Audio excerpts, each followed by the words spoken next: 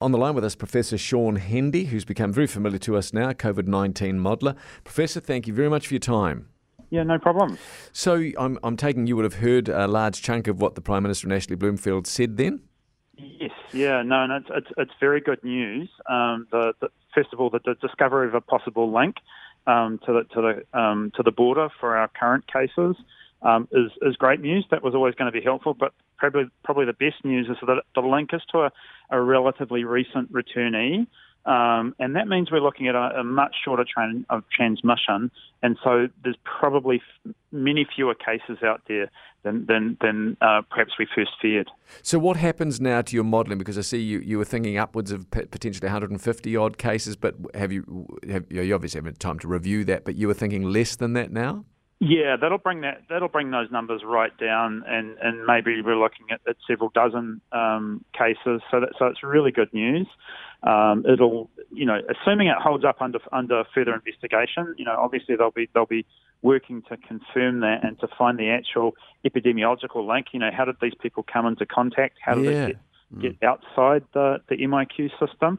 That'll be important, but it does mean that the prognosis has suddenly become much more optimistic.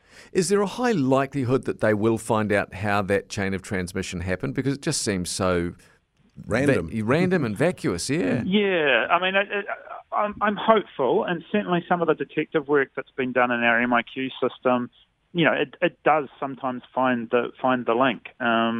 So, there's a chance they'll be able to do it. It may take some time because obviously, that sometimes have to review hours and hours of closed circuit TV footage to find out exactly what happened. But if they can establish that, and we can rule out other possible pathways, which is also something they'll be trying to do. They'll be looking at other returnees as well.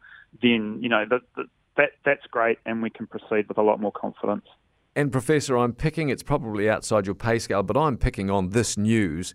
There may be a reasonable level of expectation that the terms set down for our current lockdown will stay in place now, and there probably wouldn't be an extension if they don't find anything further. Yeah, I think that's possible. I mean, having said that, we still are obviously dealing with quite a fast-moving cluster.